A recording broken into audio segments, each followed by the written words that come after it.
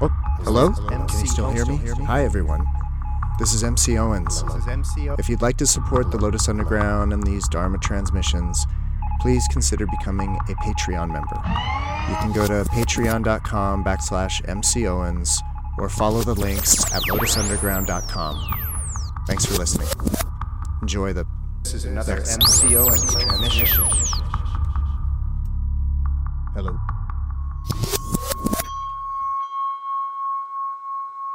And welcome back to the Lotus Underground. This is MC Owens, and this is going to be part 8 of my series on the Noble Eightfold Path.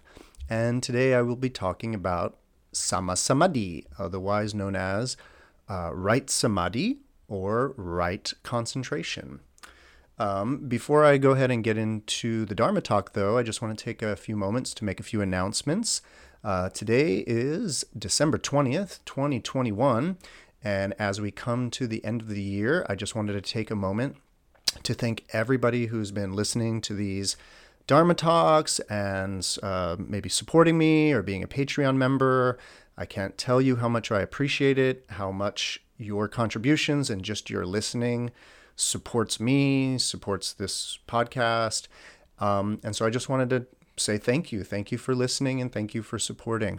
I have a lot of new things coming up next year for the Lotus Underground, as well as the Lotus Underground School of Buddhism, which is a project I've been working on.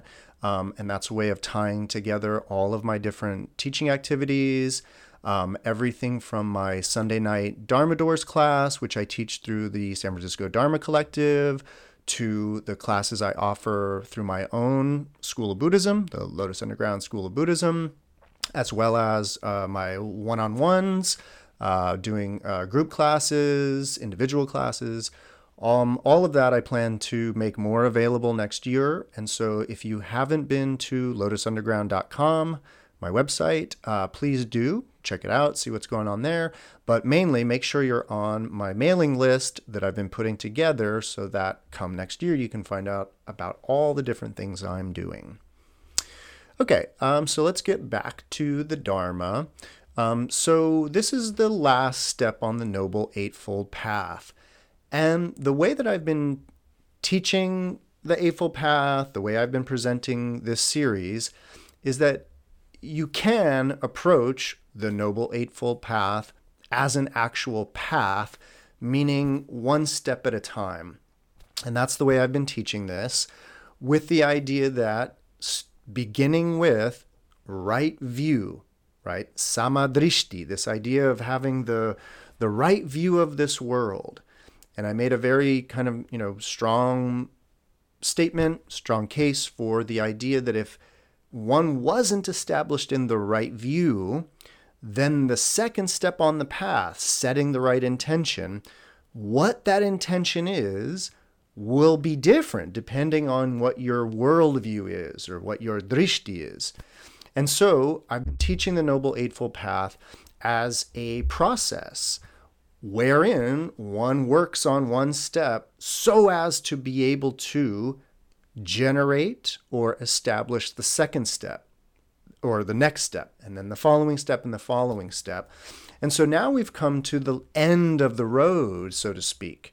And so you could, in a way, see the Eightfold Path as all leading towards the establishment of this right samadhi. So samadhi is a very tricky term. It's a very, it's a Sanskrit term, Pali term. It's very related to meditation, but we don't really have a translation into English, or I should say there's a variety of translations into English. Concentration is the general translation of samadhi.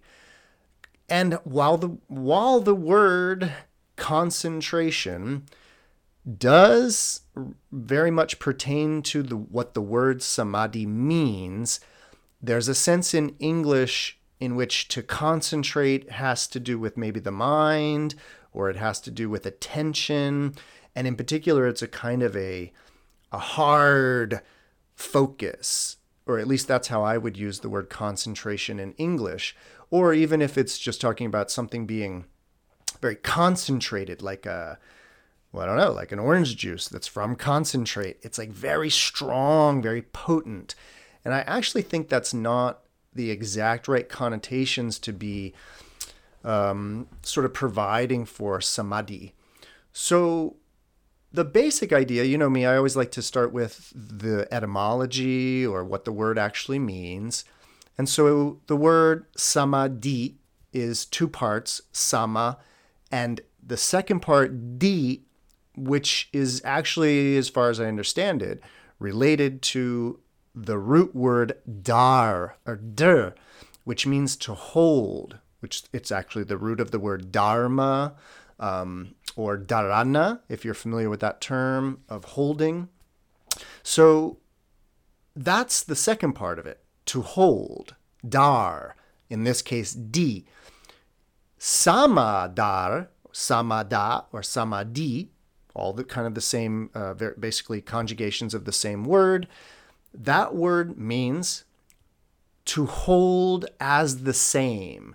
And so the prefix sama in Sanskrit is related to the English word same, and it kind of means, it speaks of similarity or just the sameness.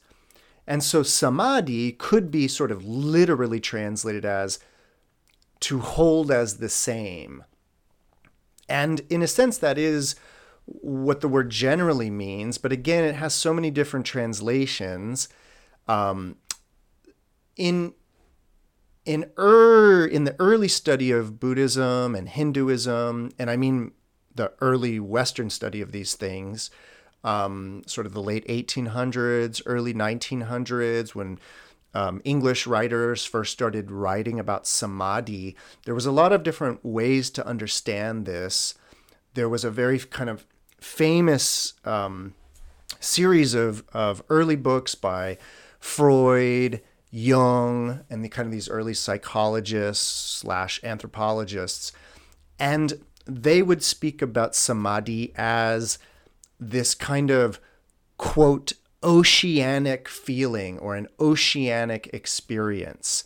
And kind of a hallmark or a defining characteristic of a samadhi is a sense of the dissolution of the self, or a sense of the dissolving of the ego.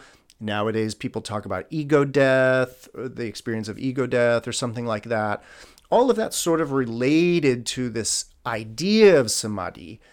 But of course, what we're going to be talking about this morning, for me, is this idea of the right samadhi.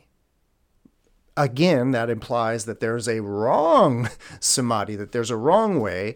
And once again, I just want to make clear the language of right and wrong, it's actually not really that appropriate, because when we talk about the right samadhi, it's not so much that there is a wrong way, it's that the type of samadhi that the Buddha teaches is the type of samadhi that is conducive to bodhi.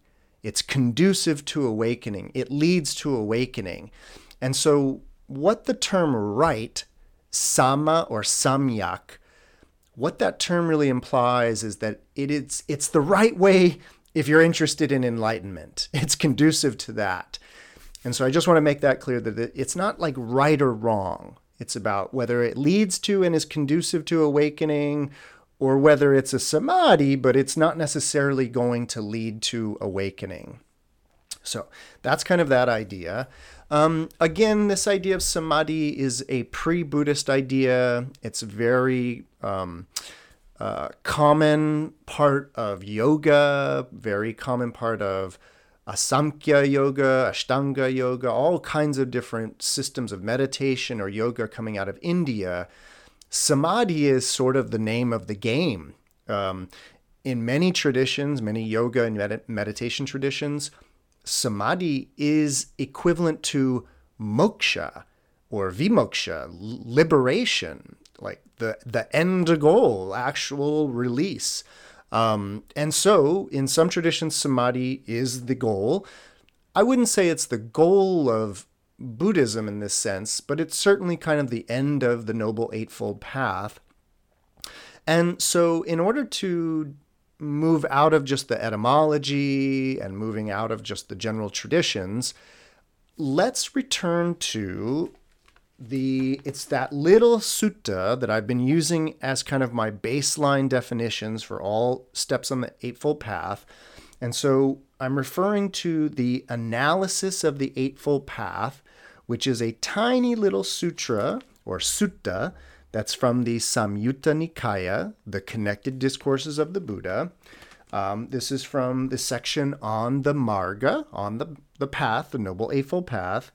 It's it's section 45 of the Samyutta Nikaya, Sutta number 8, called the Analysis.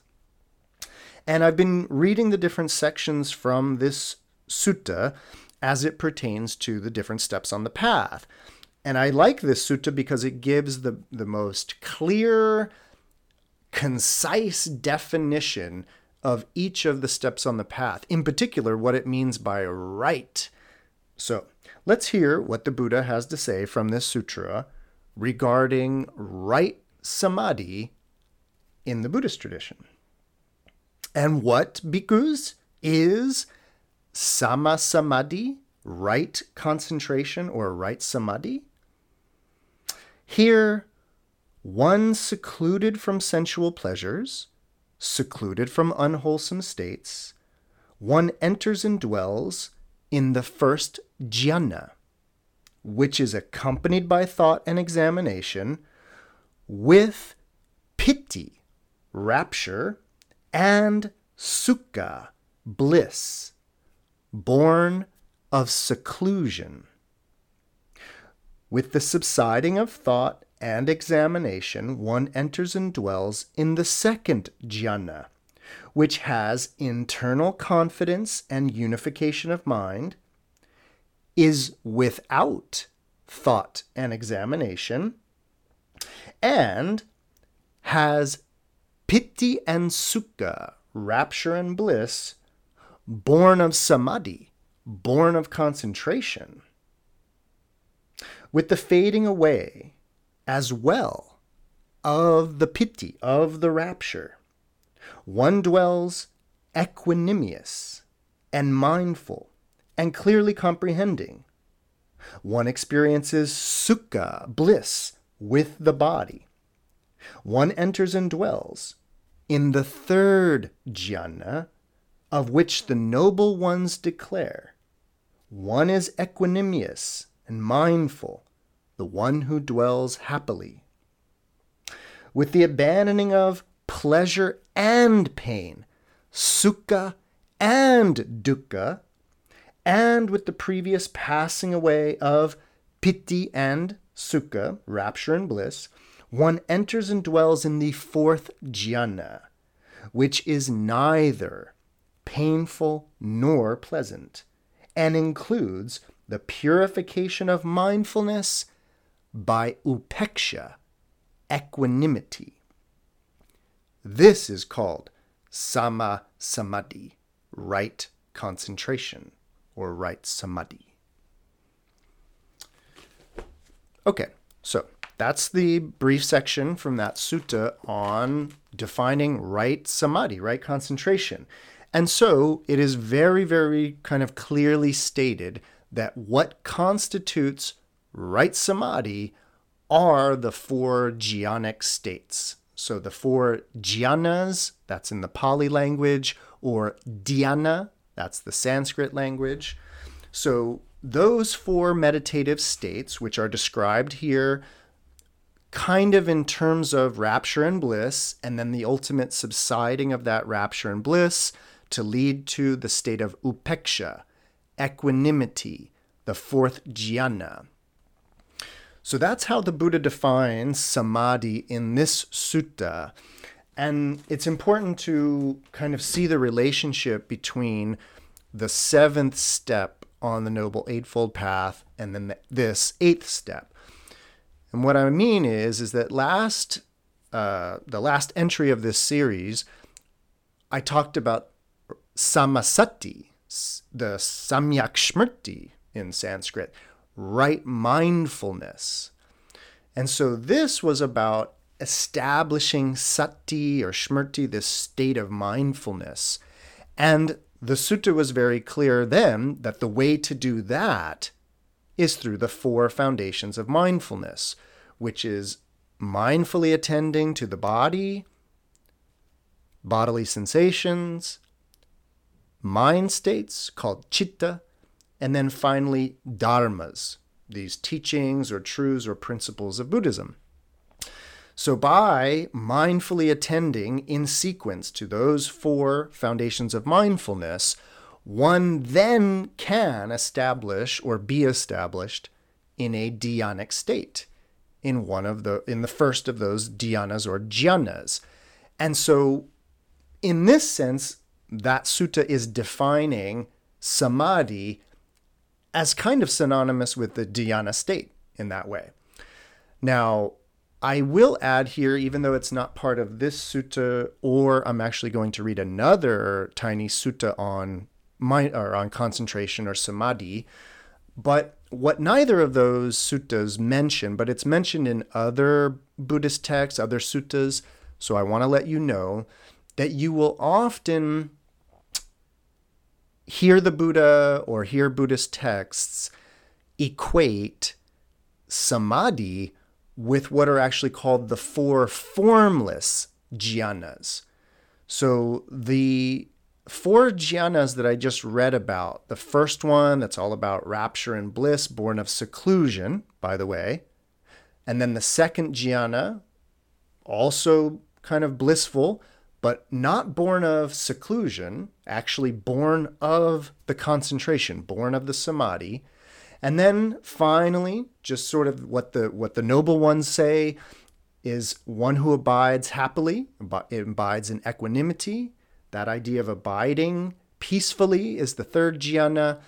And then we finally reach the fourth jhana of form, which is described as being neither pleasant nor painful, in between those two, in terms of equanimity. Now, again, those are the four dhyanas that are called the four rupa dhyanas, or rupa jhanas, the jhanas or the meditations of form. And in some texts, it is only the four formless jhanas that are considered technically a samadhi. So I kind of leave it up to you to, research this further and see what you find regarding the exact definition of samadhi. But the four formless samadhis, the first is akasha, or space. The second is vijnana, or consciousness. The third is akimkanya, which is absolute nothingness. And then the fourth is a state of neither perception nor non-perception. Naiva samya, nisamya. So no samya, no perception, but no not perceiving. So that's the fourth formless jhana. And those are called formless because, beginning with space, the idea of akasha or space is that it has no discernible characteristics. It doesn't look like anything. It doesn't smell like anything. It doesn't make any sounds. So it has no discernibility, and that's what they call formless. And to sort of be in a state of complete sensory deprivation in that way, to where the only object, which you can't even call it an object, but the only thing, again, can't even call it a thing, but the only dharma, barely call it a dharma, that is being attended to is this concept of space. And so it's called formless. It's a formless concentration, a formless samadhi, because there's actually nothing being entertained by the mind, except for this very vacuous sense of space. And then from that, one transitions into the second formless samadhi, or the second formless dhyana, which is just consciousness. That very, very consciousness that would otherwise be thinking about things, but is no longer thinking about things because it is only attending to space, Well, when even the very concept of space is abandoned, there's a sense in which the consciousness or the mind is just there alone now. Also formless, nothing discernible, but a kind of residual hum of thinking, a residual hum of mind, which then eventually subsides into this third formless jhana, nothingness. Absolute, total nothingness. Not even the concept of space, not even any self-reflexive sense of mind. So it's kind of actually totally still. And that state of being in a total state of stillness, of nothingness, can then lead to a kind of reconditioning or deconditioning of the mind itself to put it in a state outside of the paradigm of perceiving and not perceiving. So this is where they call it the state of neither perception nor non-perception, sort of a non-dual state. And that's where we get back to that idea of a samadhi sort of being characterized by a sense of non-duality, dissolution of the self, death of the ego, or something along those lines. So that's the basic kind of trajectory of samadhi, that it's, you could call it a very deep meditative state, and kind of, and you are meant to really be putting together the practice of sati, so that focused attending to the breath or to some object as the starting point of sati, working your way through the 4 foundations of mindfulness to lead to these really, really deep states of meditation that if they're done sort of in their traditional way, lead to this point of stillness in which the mind is basically not functioning. It has, in a way, kind of gone offline, if you will. And one of the things about that idea, the idea of not thinking, the idea of not doing anything or thinking about anything and actually just being in a state of quiet stillness, there's a way in which to the thinking mind that can seem not very pleasing. That in many ways, the thinking mind would associate that state with being dead.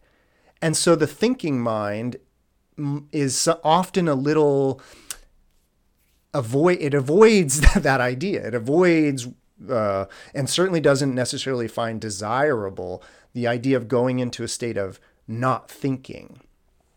So I want to say a few words about that idea of the benefits, or why this idea of right samadhi that sounds like kind of being blacked out for a while and then you come to. Well, the idea is that, there's, like I mentioned, there's a lot of different types of samadhi, a lot of different traditions regarding samadhi. And, if I wanted to say it very clearly, I would suggest that not all traditions of samadhi would suggest moving beyond the bliss and going towards this state of neither pleasant nor painful, this state of upeksha. Some traditions are aiming for that bliss. They too find the experience of being embodied, find the experience of being in the world frustrating, stressful, anxiety-producing, dukkha.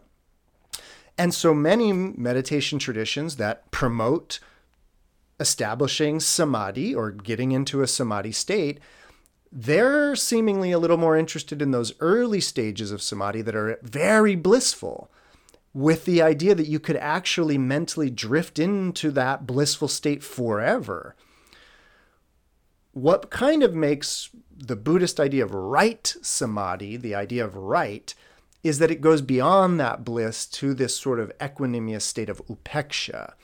And that sort of, again, is what makes this the Buddhist version of samadhi versus any other kind of version in that way. And the idea of going into one of those various formless samadhis, as I understand it and have experienced it, it's not unlike sleep. The idea being that there's another time when we go into a state that is akin to being blacked out, that's akin to having no mental activity whatsoever, and that's the period after we fall asleep, but before we start dreaming. Periods of very, very deep sleep in which you are not, period. You're not thinking, you're not experiencing, you are actually just resting. And the idea about that is that we need to do that. We need to sleep, and we also really need those periods of deep, mindless sleep. And the idea about it is that, if you've gone a day or two or more without sleeping, you know how it feels. You start to get irritable, your body aches, you're cranky, you're short-tempered, your whole kind of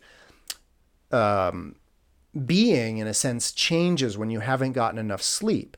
But then if you get a good night's sleep, you wake up feeling refreshed, you wake up feeling, healthier and all of that. And I would suggest that samadhi, these very deep states of meditation, are very similar. The benefit is actually the stillness. And then what also happens is that the real benefit is felt when you come out of a samadhi and you've given your mind time to rest, time to heal. Primarily, we're talking about periods of time in which the mind is not cycling and therefore reconditioning. Speaking of samskara, the idea is that when the mind is in a still state, it's not reinforcing habitual habits of mind in that way, what they call samskaras. And so it allows our samskara, the habits of the mind, it allows those habits to dissipate. And by doing that, again, the idea is you come out of one of these deep samadhis feeling refreshed, feeling healed, feeling all of those things. And here's the thing. Just like sleep, if you don't get enough of it, or if you haven't had a good night's sleep, you suffer. Your body suffers, your mind suffers, those around you potentially suffer. And so the idea is similar with samadhi, which is that many of us have never been in a samadhi. And so many of us are irritable, short-tempered, and cranky, and all of those things. But because we actually haven't experienced this stillness, and in fact, having not experienced it, again, your mind might be saying, well, don't go anywhere near meditation because that would be death, or that would be boring, or that would be whatever, non-productive. And so I just kind of wanted to impart a certain sense of the value of these deeper meditative states, and that even though you're not doing anything, there may be a tremendous value in not doing anything for a moment. So I wanted to say that, but then also kind of reinforce this idea that the Buddhist idea of samadhi doesn't end at the bliss and the rapture. It kind of goes beyond that to really try to achieve this state of equanimity or upeksha as the goal. All right, so that's just about it for my final remarks on the 8th step on the Noble Eightfold Path. I am going to read another tiny sutta, and I wanted to read this sutta. It just goes a little bit further than the Analysis Sutra that I read from a moment ago. And this is a sutra from the Anguttara Nikaya, so the enumerated or numerical discourses of the Buddha. This is a very big section of the Pali Canon wherein all of the suttas of this collection are divided into the way that the teachings are given, meaning they are divided into teachings given in 3s, 4s, 5s, 6s, 7s, 8s, all the way up, I think, to 10. And this is from the section on the Book of Fives. So these are teachings that the Buddha gave in fives. And it's specifically a sutta about what is called the five-factored Samma Samadhi. So the five-factored right concentration. And this seems to be the go-to sutta for many people regarding Samma Samadhi, right samadhi. So I wanted to read that sutra. Again, it's just a follow-up with a little bit more detail than the Analysis Sutra. But this is also part of a section of the Anguttara Nikaya that has a few different little suttas about samadhi. And I just wanted to read to you one line quickly before I read the whole other sutra. There's one line from a sutra that's just called Samadhi. It's like the Samadhi Sutta. It's very, very small. It's number 27 in section 5 of the Anguttara, if you're curious. And the only line that I wanted to read was this.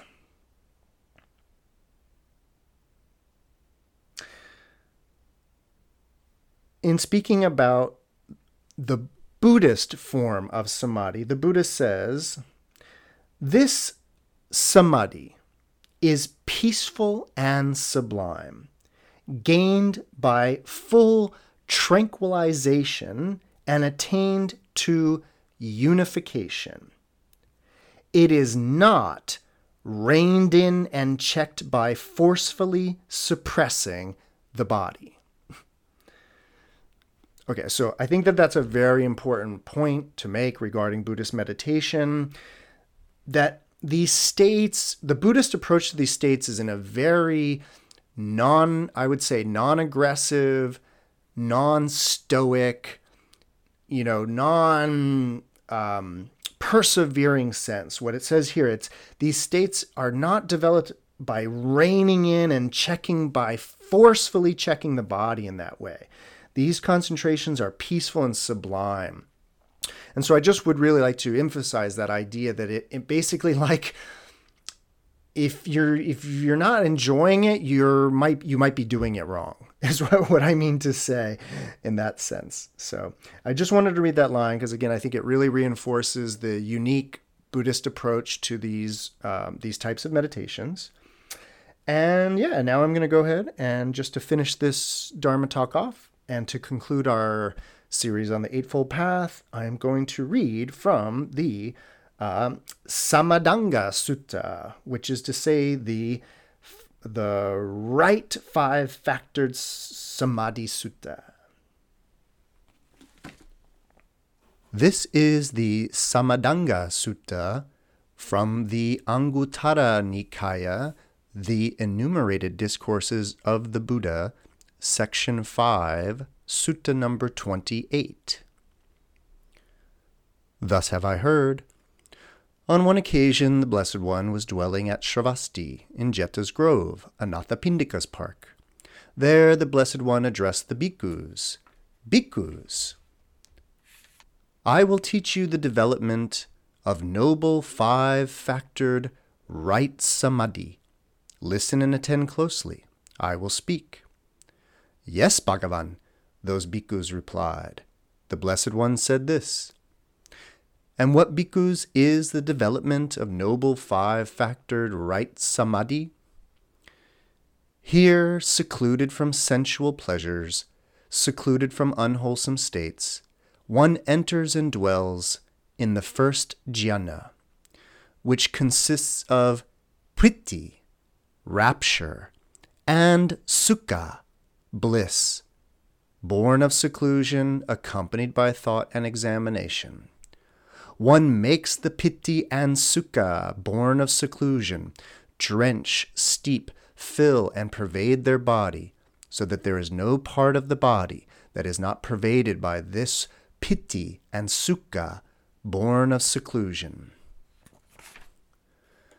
Just as a skillful bath person or a bath person's apprentice might heap bath powder in a metal basin and sprinkling it gradually with water would knead it until the moisture wets the ball of bath powder, soaks it and pervades it inside and out, yet the ball itself does not ooze. So too, one who makes the Priti and Sukha, born of seclusion, drench, steep, fill, and pervade their body, so that there is no part of the entire body that is not pervaded by this Piti and Sukha, born of seclusion. This is the first development of noble five-factored right samadhi. Again, with the subsiding of thought and examination, a bhikkhu enters and dwells in the second jhana, which has internal placidity and unification of mind, and consists of Priti and Sukha, born of concentration, without thought and examination. One makes the Piti and Sukha, born of concentration, drench, steep, fill, and pervade their body, so that there is no part of the entire body that is not pervaded by the Piti and Sukha, born of concentration.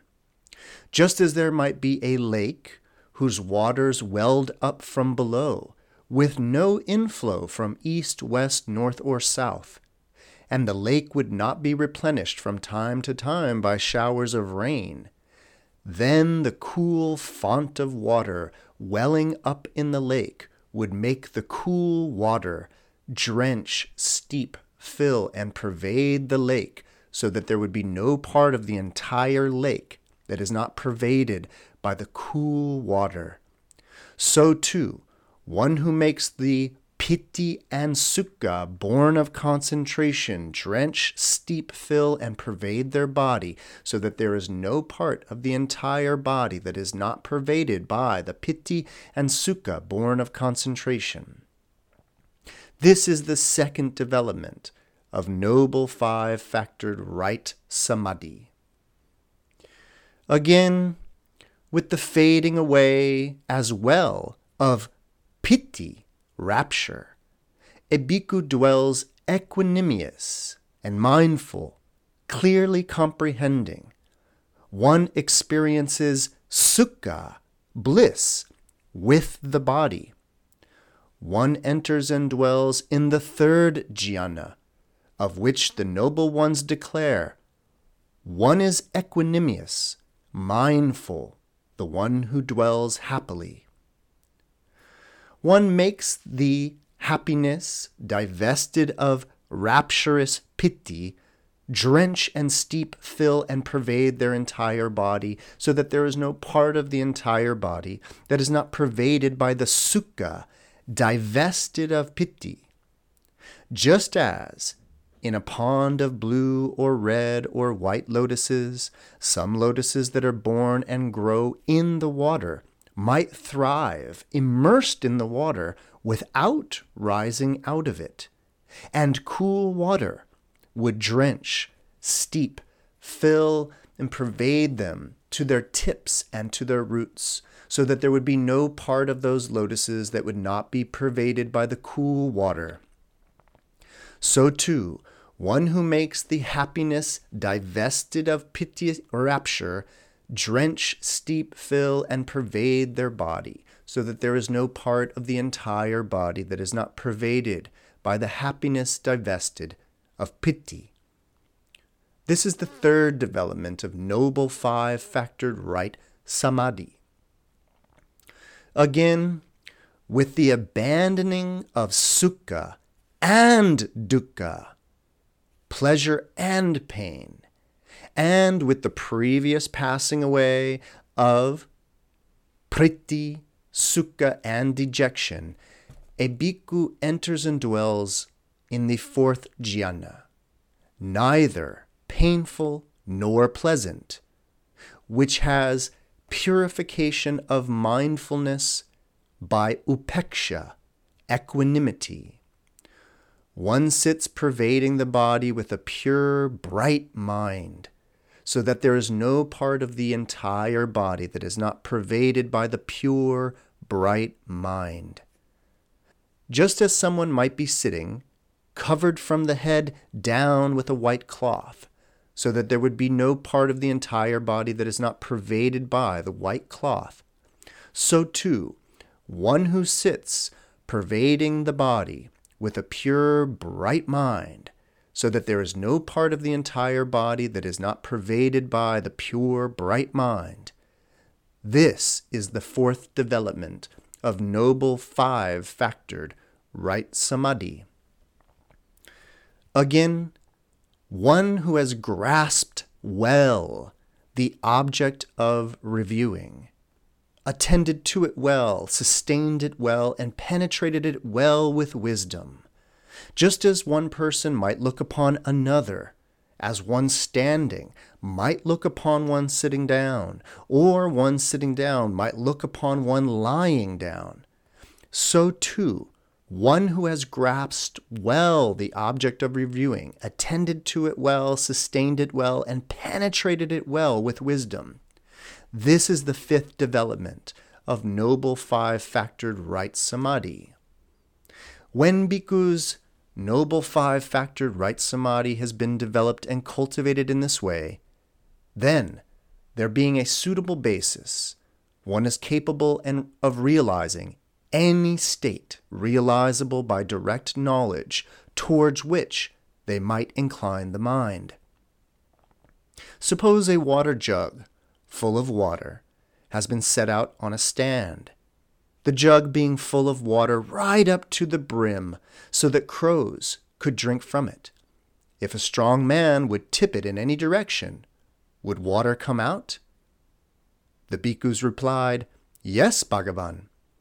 So too, bhikkhus, when noble five-factored right samadhi has been developed and cultivated in this way, then, there being a suitable basis, one is capable of realizing any state realizable by direct knowledge toward which one might incline the mind.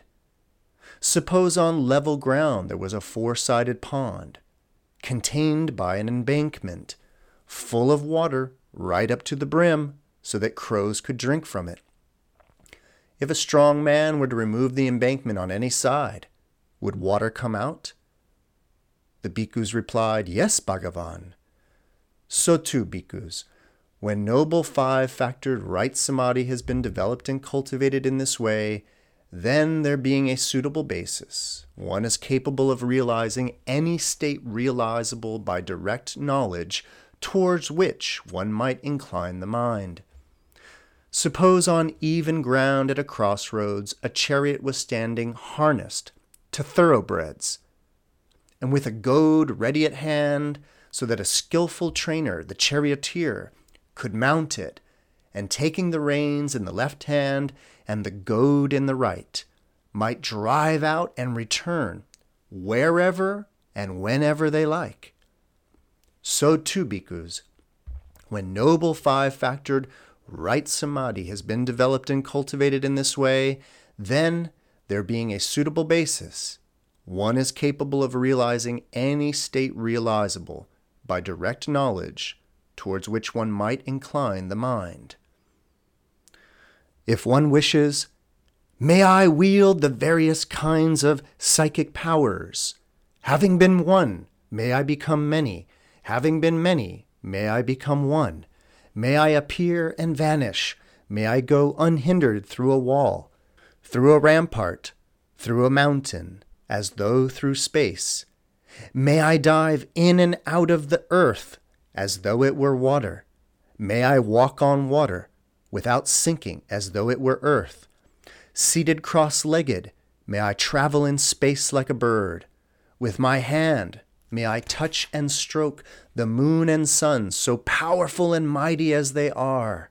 May I exercise mastery with the body as far as the Brahma world. One is capable of realizing it, there being a suitable basis.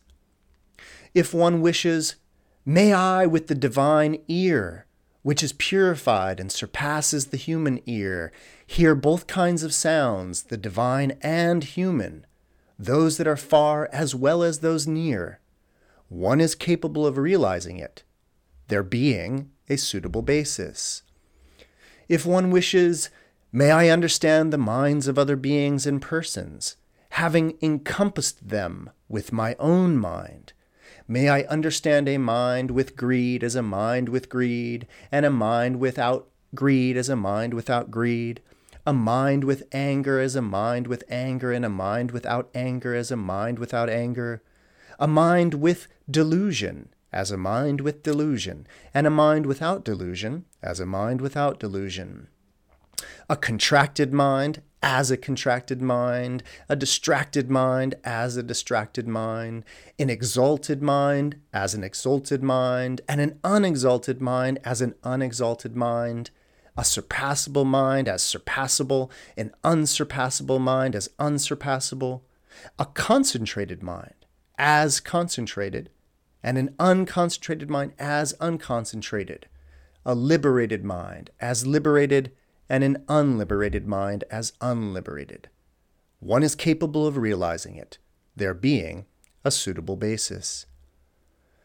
If one wishes, may I recollect my manifold previous lives, that is, 1 birth, 2 births, 3 births, 4 births, 5 births, 10 births, 20 births, 30 births, 40 births, 50 births, 100 births, 1,000 births, 100,000 births, many kalpas of world dissolution, many kalpas of world evolution, many kalpas of world dissolution and world evolution thus. There I was so named, of such and such a clan, with such and such an appearance. That was my food, such was my experience of pleasure and pain, such was my lifespan. Passing away from there, I was reborn elsewhere. And there, too, I was so named, of such and such a clan, with such an appearance, with such as my food, and such as my experience of pleasure and pain, such my lifespan. Passing away from there, I was reborn again and again. May I thus recollect my manifold past lives with their aspects and details. One is capable of realizing it, there being a suitable basis.